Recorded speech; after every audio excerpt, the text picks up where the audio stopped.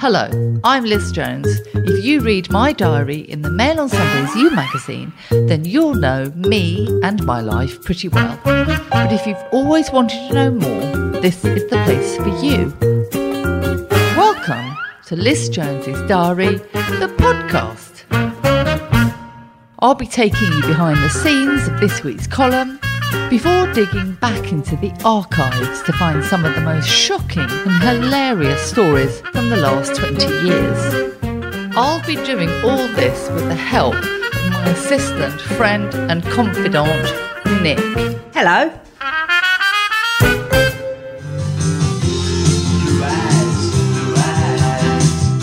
He's just talking very badly.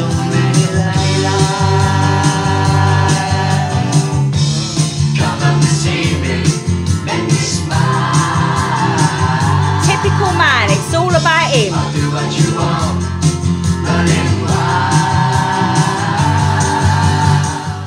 Can he stop singing, please? Can he do what I want and stop singing? He's a god, isn't he? I mean, Steve Harley on top of the pops in his little fur jacket, Oh dear. his mullet.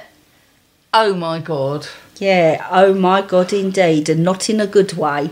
Oh, I was so in love with Steve Harley. Another one? Yeah. You're quite free with your love, ain't you? But, But to coin Nick, I do get texts from famous men, and this week I got a text from Steve Harley. got text. Come up and see me. I get lots of texts from Brian May of Queen. I love Brian May. Mamma mia, let me go, let me go. But the only thing Brian May texts me about is badgers. Badgers. Badgers. Is this a double Badgers. entendre? No, badgers. Not beavers, badgers. Not beavers, not badgers. He So- does a lot of work for badgers, though, doesn't he? He's fantastic. I love I Brian really May. admire I love him. Brian May. I love his hair. I just love him. He's just a nice, smiley chap, isn't Clever. Rich. he? You took my mum to meet Brian May, didn't I you? did, and she kissed him. Sure Your she mum climbed him. kissed Brian May and she got a mouthful of hair. Well, I suppose you would, wouldn't you, if you aimed at the wrong place? No, she's never forgotten that. She wrapped herself around Brian May. I'm surprised you peeled her off. She got a selfie. She's still got it. I think it's Then faded. Brian May started talking to me about badgers. Badgers it is. So the word of the week, ladies and gentlemen. Badgers. It's badgers. Not beavers, but badgers. And it's also Steve Harley who sent me a text. Got a text. I got a text. What did he want? Come up and see me. Was Make me it... smile. No, I'll do that, I'm what you sorry. want. That should be, I'll make you smile. It's not much of an invitation, make me smile. I'll make you I'd smile. make him smile. Oh, Tag him yuck. in. Tag him in. Oh, Tag him in. you slapper. Tag him in. You want everyone tagged in that you're flirting with on the podcast. Tinder. Yeah, so you just come out on it. Morgan Harkett. Oh, cheekbones. Harley. Steve Harley. Oh, tag him in. I mean, I tagged Tom Cruise in, so he was fully aware that I was not interested. willing and able, but I doubt Tom Cruise is not interested. he's not going to listen to our podcast, is it? What if we rename the podcast like Aeroplane Manoeuvres? Tom Cruise fan club. No, he wouldn't probably listen to that. What but- about Scientology Today? Yes, something that he'll listen to, and then he'll get to hear my Or little voice. We Hate Katie Holmes. I don't What know, about that? I think he's like a nice guy. I think maybe something to do with fast-moving jets. Badgers? I'd be his fast-moving jet. Badgers? Badgers or beavers, where Tom Cruise is concerned. Boom, boom. So do you want to hear about my text from a famous person tell that me- isn't about badgers? Yes, and not coming up to see him, I presume. Or are you? On Saturday night, late, I got a WhatsApp message. Hello, Liz. He knows my name! Ah! God, help. It's worse than the So singing. this is the text. 50 years ago today. Oh my God. No one should ever start a text with that. Your brother Nick played in an early Cockney Rebel show at the Roundhouse in Camden. Time passes. Stay well, Steve H. What does stay well mean? What does stay well mean? What if you're not well? What if you're Stay well. What does that mean? I suppose. Well, I don't know. It's not the same as See, love. the trouble is when someone sends you a text, you always try and read between the lines, don't you? Or you could just read what the text says and take it at face value. There wasn't an X. There wasn't an X. My reply, there was an X. No, but he's not arrogant because he puts Steve H. He doesn't assume you'll know who he is. That's not arrogant. He could have just signed it Rock God. Rock God. It's not Elvis, is it? It's not like... He's better than Elvis. I don't like Elvis. Shut up. Go on, what did you say then? My brother Nick has been dead for 11 years. He would have been in his early 20s when he played that gig in Camden. Steve Harley once told me my brother had a nickname in the band, Shoegazer, because my brother would play guitar on stage without once looking up at the audience. Nick was painfully shy. He didn't even tell anyone when he got married. He became a recluse in his final years. Nick wanted to be a writer, but he couldn't get anything published. He was too belligerent to remain in a band for long. At his funeral, a friend who first met Nick at Essex University described him as crazy, angry, but hugely articulate. No wonder my brother was expelled. As a child, I used to dread Sunday lunch. My mum would have been in the kitchen for hours, face red from the steam. I was always dispatched to the veg patch to pick leaves for the mint sauce. But the meal she slaved over for hours was always ruined, as Nick and my other two brothers would be arguing with my dad. He was a man who had fought the Nazis. We've heard that before, haven't we? Just a few times. He was always smartly dressed in pressed chinos, an ironed viola shirt, a polka dot cravat, and his sons, whom he referred to as long-haired layabouts, enraged him. My brothers were often mean to me too. They would fly into a rage if I touched the spools on their tape machines or didn't know the difference between Bob Dylan and Donovan. Although in a rare moment of altruism, given he was obsessed with Bach, Nick bought me my first LP, The Monkees. I loved the Monkees. Oh, Davy Jones. Jones with his little beads. No, that was sweet. He was sweet, I'll give you that. My brother only mellowed with age.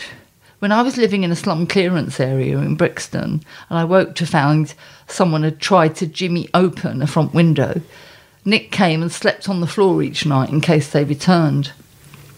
At his funeral, a former bandmate told me that when our dad died, Nick sold his last guitar so that he could chip in to the cost of the coffin. Nick was so handsome that he had a succession of beautiful girlfriends who inevitably lived in Hampstead mansions. Each time a relationship broke up, he'd be homeless again. He never had children, but he was very close to our nephew, who was named after him. He would write long, funny letters to little Nick, who dreamed of being a film director when he grew up. Little Nick died aged 21 before he could make it. We only get to hear about the people who are successful.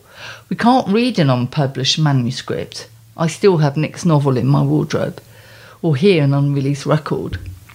I've been kept buoyant these past 10, 11 years by the hope I will one day make it and become a success. But more often than all those stories you hear about how it took years to get Mamma Mia off the ground, is the fact nothing happens and then we die to be buried, like Nick, in a cardboard coffin. Nick had hopes and dreams of becoming a rock star, but they died long before he did. No one makes a pilgrimage to my brother's graveside in an echo cemetery in Essex. Most of the writers I started out my career with have fallen by the wayside. They gave up and became mums or retrained as Reiki healers or breath gurus or relationship counsellors. Nick never tried to do anything other than music and writing. He wouldn't even teach music as he felt that would be beneath him. I've got a meeting with another publisher on Tuesday about my new novel. I'm going to give it one last push. I know she wants to soften the sex and the ending, and as someone who is precious about even an ellipsis being changed into a full stop, I will swallow my pride and I will do whatever it takes. I've decided to dedicate the new book to my brother. At least then he won't be completely forgotten. Oh, poor Nick. Do you know, it says something though, doesn't it, that he loved his music so much that that's all he wanted to do. He didn't compromise. No. That's very brave. I mean, he wouldn't teach it. I mean, he was obsessed with Bach. And another person at his funeral, which I didn't put in the column because I've only got 700 words, he told me that Nick fell out with him, this friend who was at Essex University with him, because the friend played Bach at the wrong volume. The wrong volume? And Nick couldn't cope with it and he broke up with him. I wonder how you determine what the right volume is. But he just knew. That's incredible, isn't it? I mean, that's dedication. But for every Steve Crazy. Harley in his beautiful coat with his beautiful face with his beautiful hair, there's a million failures, but we don't know about the failures because you only hear about the successes, don't you? You only hear, well, I kept going and then I did and then I became Ed Sheeran. You don't hear about all the other boys, like my little Nick, my nephew, who wanted to be a film director. He just died. He died. And I think that's the good thing about things now like TikTok and Twitter and Facebook. You get these artists and they might not make the big time, but they're talented and they're really good and people do know who they are. It might be a smaller following, but it's easier now to get some recognition than it was when Nick was doing it, wasn't it? Yeah. Well, he was very old school. And I remember he played with Julie Felix, who was a folk musician. I remember at home, because we lived in Essex, Nick came back one night and he said, I've just heard this really amazing person playing in a club near Chelmsford, and it was Paul Simon.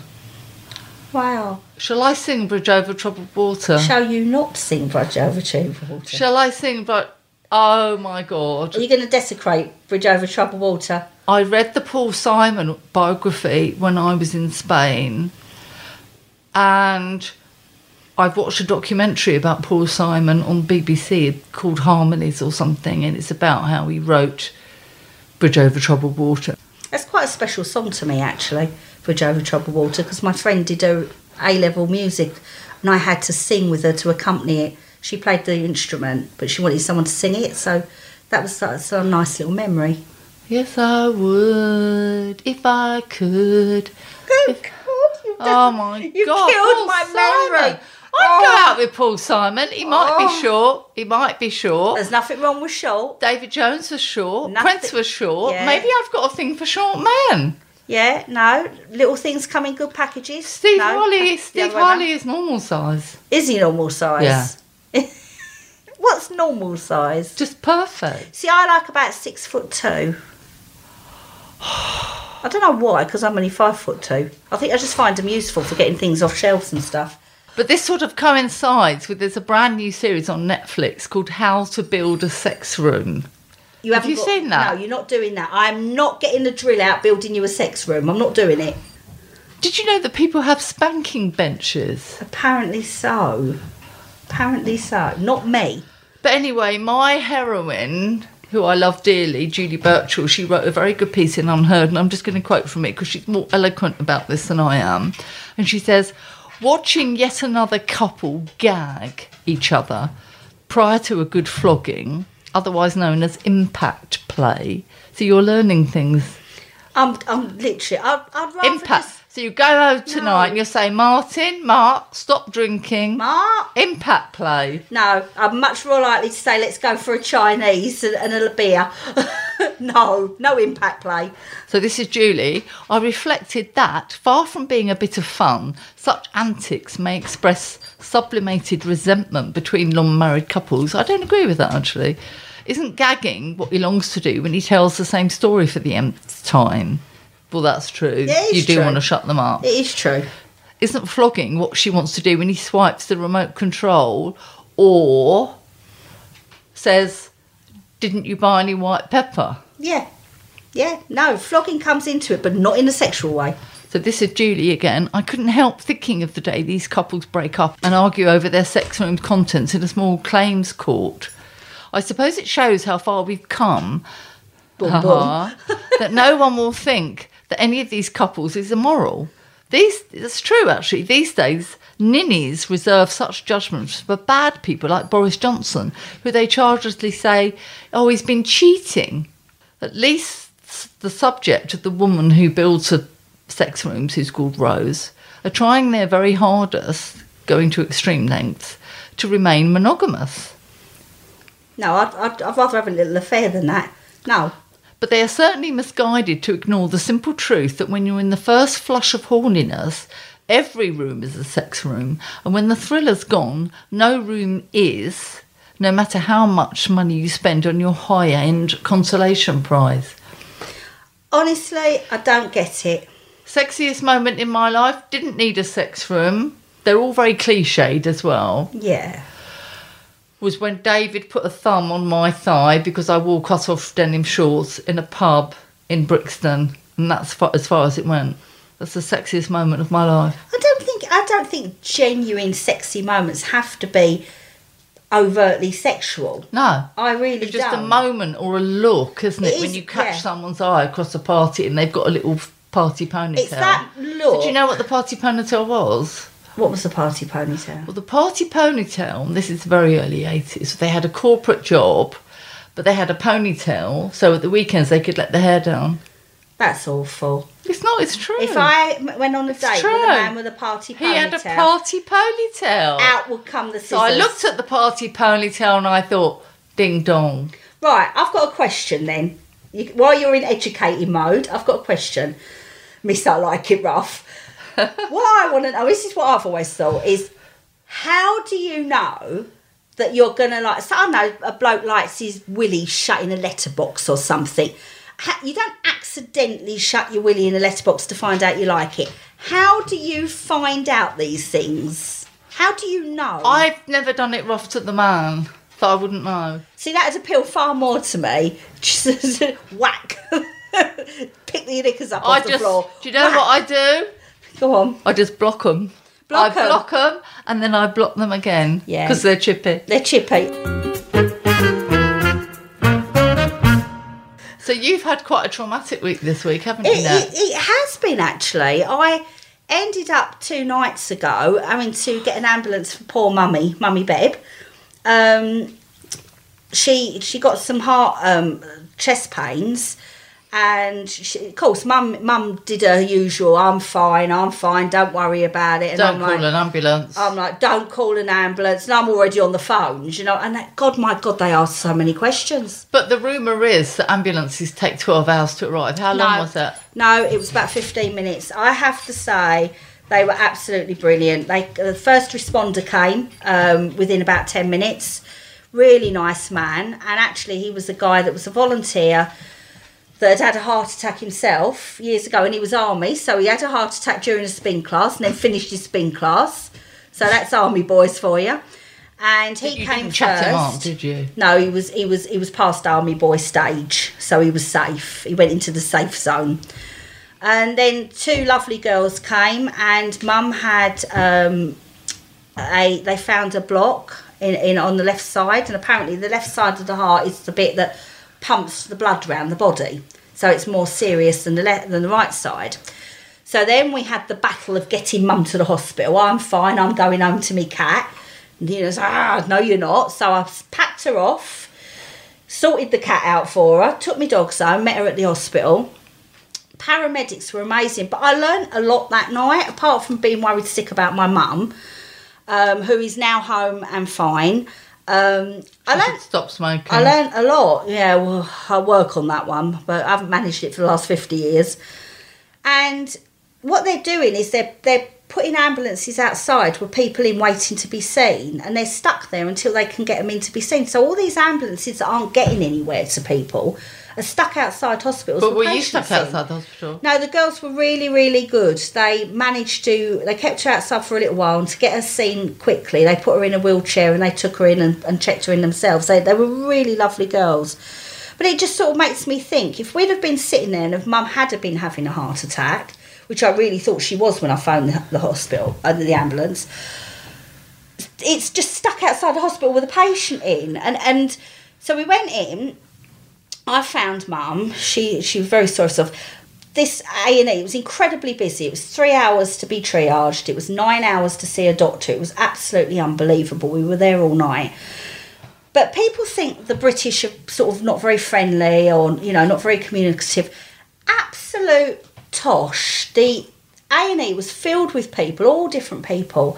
And we had one boisterous, very good-looking fella behind us. And within about 10 minutes, everyone was talking and joining in. Everybody was chatting. It was such a good atmosphere, and people were in there. They're in pain. They're fed up. They've been in there 12 hours already, all chatting and having a laugh. And the thing was that it's painfully, you can see there are no staff. And all the girls that were on were laughing and chatty and good-humoured. The doctor was real crumpet. I mean, that cheered me up no end. And you just think, it's not them, it's the system. They get so much criticism. It's the system. There's nothing they can do. And it was a noticeable difference when you had the changeover to the day, where there was more staff. Things just moved through really smoothly. The waiting room started clearing. And I've got to applaud. Did anyone look like George Clooney? No one looked like George Clooney, but the young doctor, I'll tell you what, I wouldn't say no. I was practically about to faint just to pretend to have something to have myself examined. I was. But all this trash about people You're being like miserable. Linda Evangelista, aren't you? Oh, at least. You can see the resemblance, can't you? But honestly, everybody in there, everyone had a laugh. Everyone was cheering everyone else up. People were getting up and getting water or wheeling people to the toilet, strangers. I'm just like, really, like, us British, we're bloody marvellous. We're not the miserable buggers. Which hospital people think was we that? are. Darlington Memorial.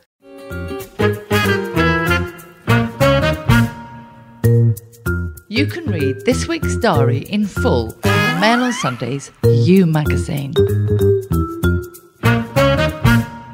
So you've got, this week, you've got a different sort of letter, haven't you? You've got a little conversation you had with I your haven't friend done my Angela. archive yet. Oh, I forgot the archive. I was going forward. Isn't it interesting how soon they forget? Well, it is an archive, so it's not my fault really, is it? Because it was probably before my time. So I was talking about my brother, and it's 50 years since he played the Roundhouse with Steve Harley. Have you got any tape or anything of him? I think I have actually, yeah. He'd had Oh, his I'd like to own hear band called Ascend. And I was telling you a story, and then I think we got distracted. I was sitting at home once in the 70s with my parents, and Judy Felix was on BBC One, and there was my brother on the telly. Oh, did you manage to record it? You didn't have recorders in those days, Nicola. You barely had a television. Really? How long ago? No. Oh my God. No. I don't remember that. The only television programme I saw at school, and we had it in the ballroom, and they put it on the screen, was Bjorn Borg versus John McEnroe, and we all fancied Bjorn Borg. Ew. Oh my God. Oh no. Yeah. Oh no. Is Very the one with the long hair, quiet, isn't he? quite silent, blonde.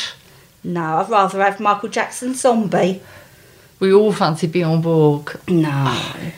No, Christopher Lee in the Thriller video. That's what made it for me. No, I didn't That like that. I voice. didn't like the talking. You didn't. No. Oh no. No. See, I was brought up on I didn't Hammer like the House girl in Colours. it with the trousers. I She didn't was like her. beautiful. You were Oh just no, jealous. I didn't like her. I like the girl in The Way You Make Me Feel. Oh, I love that one. Ow! He doesn't. Does he do ow in the way you make me Come feel? on. The way you make. No, I don't think he does The ow. way you make me. Ow! Did you grab your crutch as well at the same time? Right, do you want the archive? Well, I was already at the archive. I was there. September 2014. And this is when my mum died. Oh, sad archive. You're not having a good week with your brother and your mum. No. So on Friday morning, I reached my iPhone. I had a missed call at 11:03 p.m. from my sister. Strange, unlike her to call so late. I got up, let the dogs out, and rang her. Hi Liz, Mum had a terrible night. She's been in pain, so the doctor prescribed a painkiller, which made her start vomiting. Daria, who was my mum's living carer, amazing woman, dialed 999 by mistake instead of 111, and an ambulance turned up. I spent nearly 2 hours persuading them that Mum was not to be carted off to hospital. Daria is Latvian. Because she was so upset, she wasn't talking as clearly as she normally does.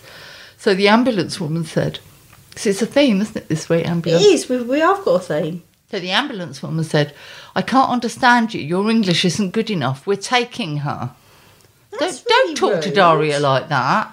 That's so rude. Eventually, after giving my mum intravenous fluids and oxygen, they left reluctantly. My mum is 93, and it states clearly in her notes she's not for resuscitation or extreme measures. Placing her on a stretcher would have frightened her and then killed her. Anyway, I got in my car and I set off on the 5-year journey to Essex, picking up my older sister Claire on the way. She kept asking me what CC my engine was. I don't know. How can you not know what CC you're in? I don't know. It's just the Mercedes. I don't know. Oh, God. So she was really into cars, my sister Claire. I kept thinking we wouldn't get there in time. I parked outside my mum's sad little rented house. I went upstairs. I was always ashamed of my mum's house. It was very comfortable, though, wasn't it? No, it was horrible. This isn't the vicarage, though, is it? The vicarage you grew up in? No, because they moved from the vicarage, which had no central heating. We weren't allowed to light the fire until after the news at 6 o'clock. Anyway, I took Claire. I picked her up in the Mercedes, not knowing what the engine size was. And I kept thinking we wouldn't get there in time. I parked outside my mum's sad little rented house. I went upstairs. My mum was still breathing, quiet now, with a needle in her arm. Her head felt cool, as her temperature was very low. I was glad she was getting fluids, as when my dad died, all treatment stopped. And I kept saying to the nurses, "Won't you be thirsty? Why are we starving him?" I kind of think my dad was killed, actually. There was sort of a thing, wasn't there, where they just withdrew everything. I don't agree with that at all. It was called the Liverpool method or something, and they stopped giving them food and fluids. I think that's terrible. terrible. I don't understand that. I don't understand it. I thought it was just so cruel. I'd never do that to one of my colleagues. No, I don't like it. At 9 a.m. the next morning, my mum simply stopped breathing. Her twinkly blue eyes opened slightly. I've never seen a dead body before, as I'd been too scared to say goodbye to my dad. I kept saying to my sister, who's a nurse, "Are you sure she's dead? Are you sure? Are you sure?" The day I had been dreading and expecting since I was 10 or 11, when my mum, who was crippled with arthritis, started the long saga of hospital treatment and operations, hip replacements, knee replacements, neck stretching, had arrived. How many times had I dashed to this little house in Essex, fearful of what I would find? How many times had I had a call saying my mum had fallen over? She was confined to her bed for the last decade. Dementia meant she no longer knew who I was, although she would show glimpses of clarity. She would leak tears and say she could no longer stand it. I knew she would not want the indignity of being confined to bed, tended to by young girls who turned up 3 times a day to help Daria change her. Why must my mum endure a natural death when her survival is unnatural? Minnie!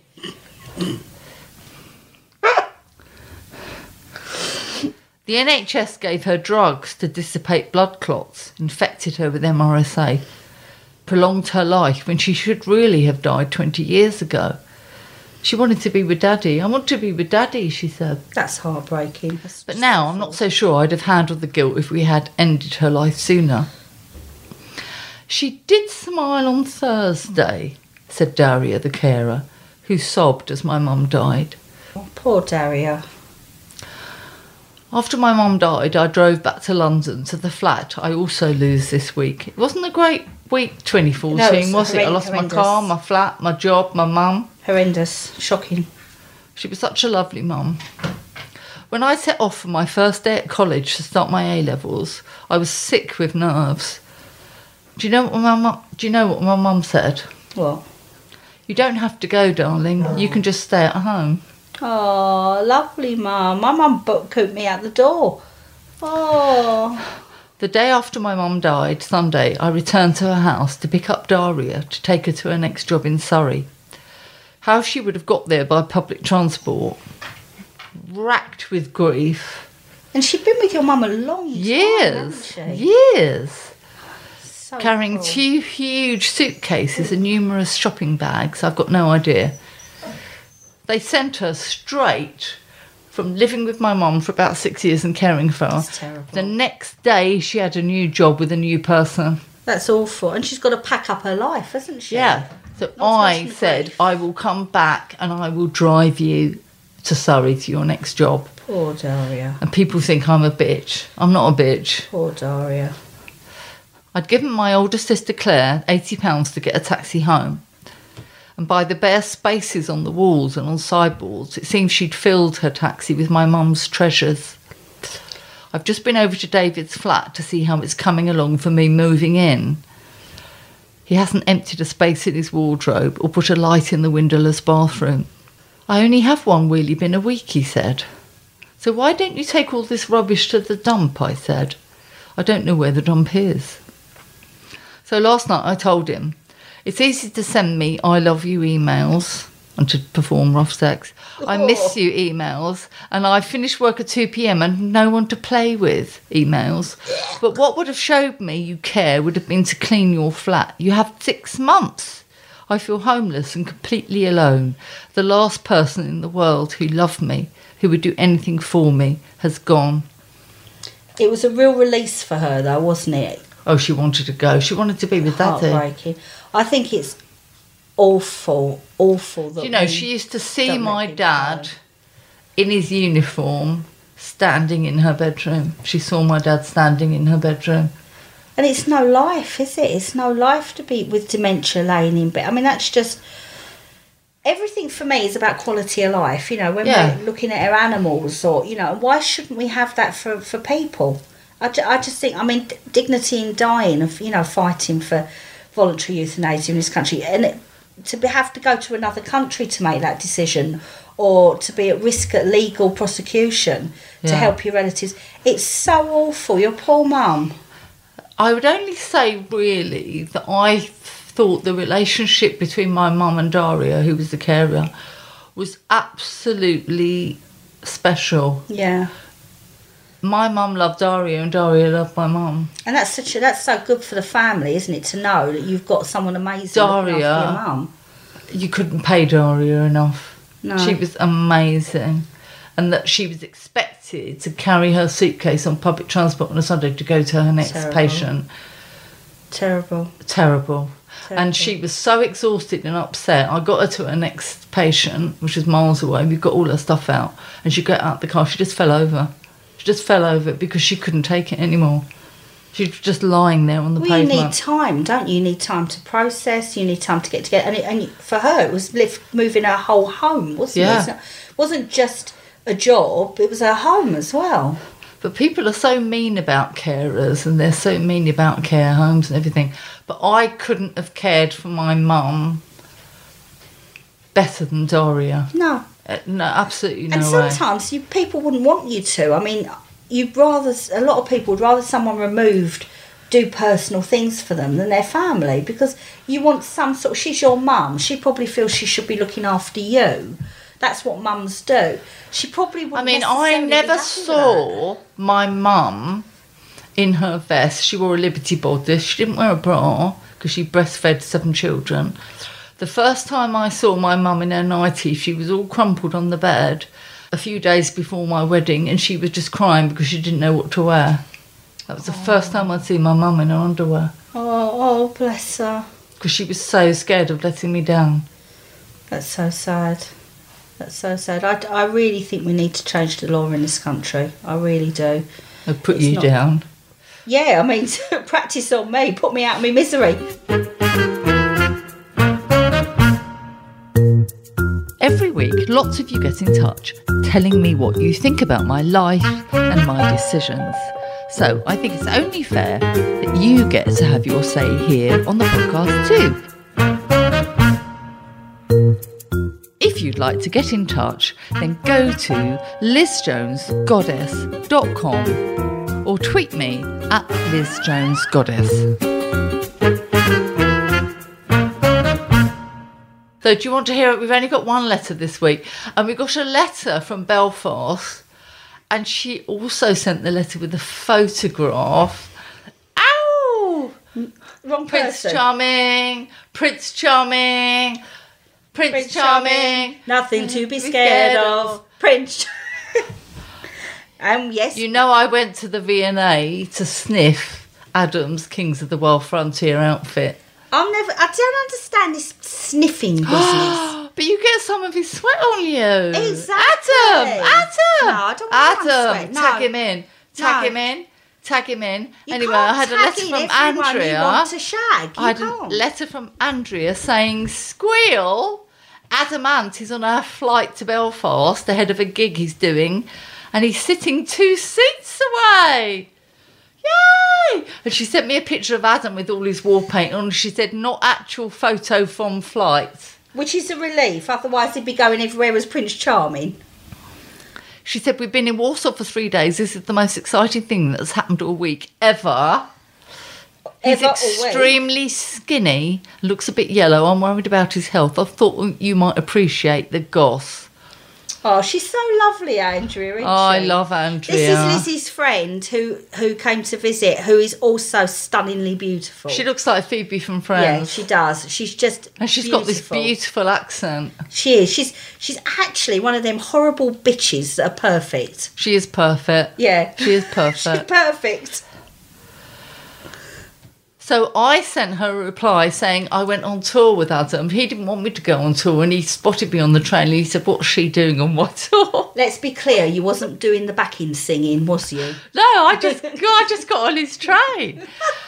And I said he was so handsome, and she said he's still wearing eyeliner and he's still sexy, a leather jacket and a beanie hat. There is nothing sexy about a beanie hat. And so Andrea says, "I'm trying to spy on him without looking like I'm spying." So I said to her, "Do Native American whoops." Woo! And my friend Andrea tells me when she was young she worshipped Toya. I didn't really worship Toya. I don't even know anything Toya sung. What did Toya sing? Well, she had rabbits. She sang rabbits. Run, rabbit, run, run. No. And Andrea said Kings of the Wild Frontier was her very first album. Her brother bought it for her birthday, 1982, 1981. But she also loved the Monkees. She says she saw Mickey Dolenz and Peter Tork in concert at Hammersmith a few years ago. Here's some gossip. My friend in LA dated Peter Tork for a while in the 1980s, so he was past his peak. Her friend dated Peter Tork. We're 6 degrees of separation away from Davy Jones. I can die happy. I'm sorry, past his peak. Well, that's it from us this week. If you enjoyed listening to Liz Jones's Diary, the podcast, why not visit mailplus.co.uk/subscribe to get access to all our podcasts, videos, opinion pieces and more.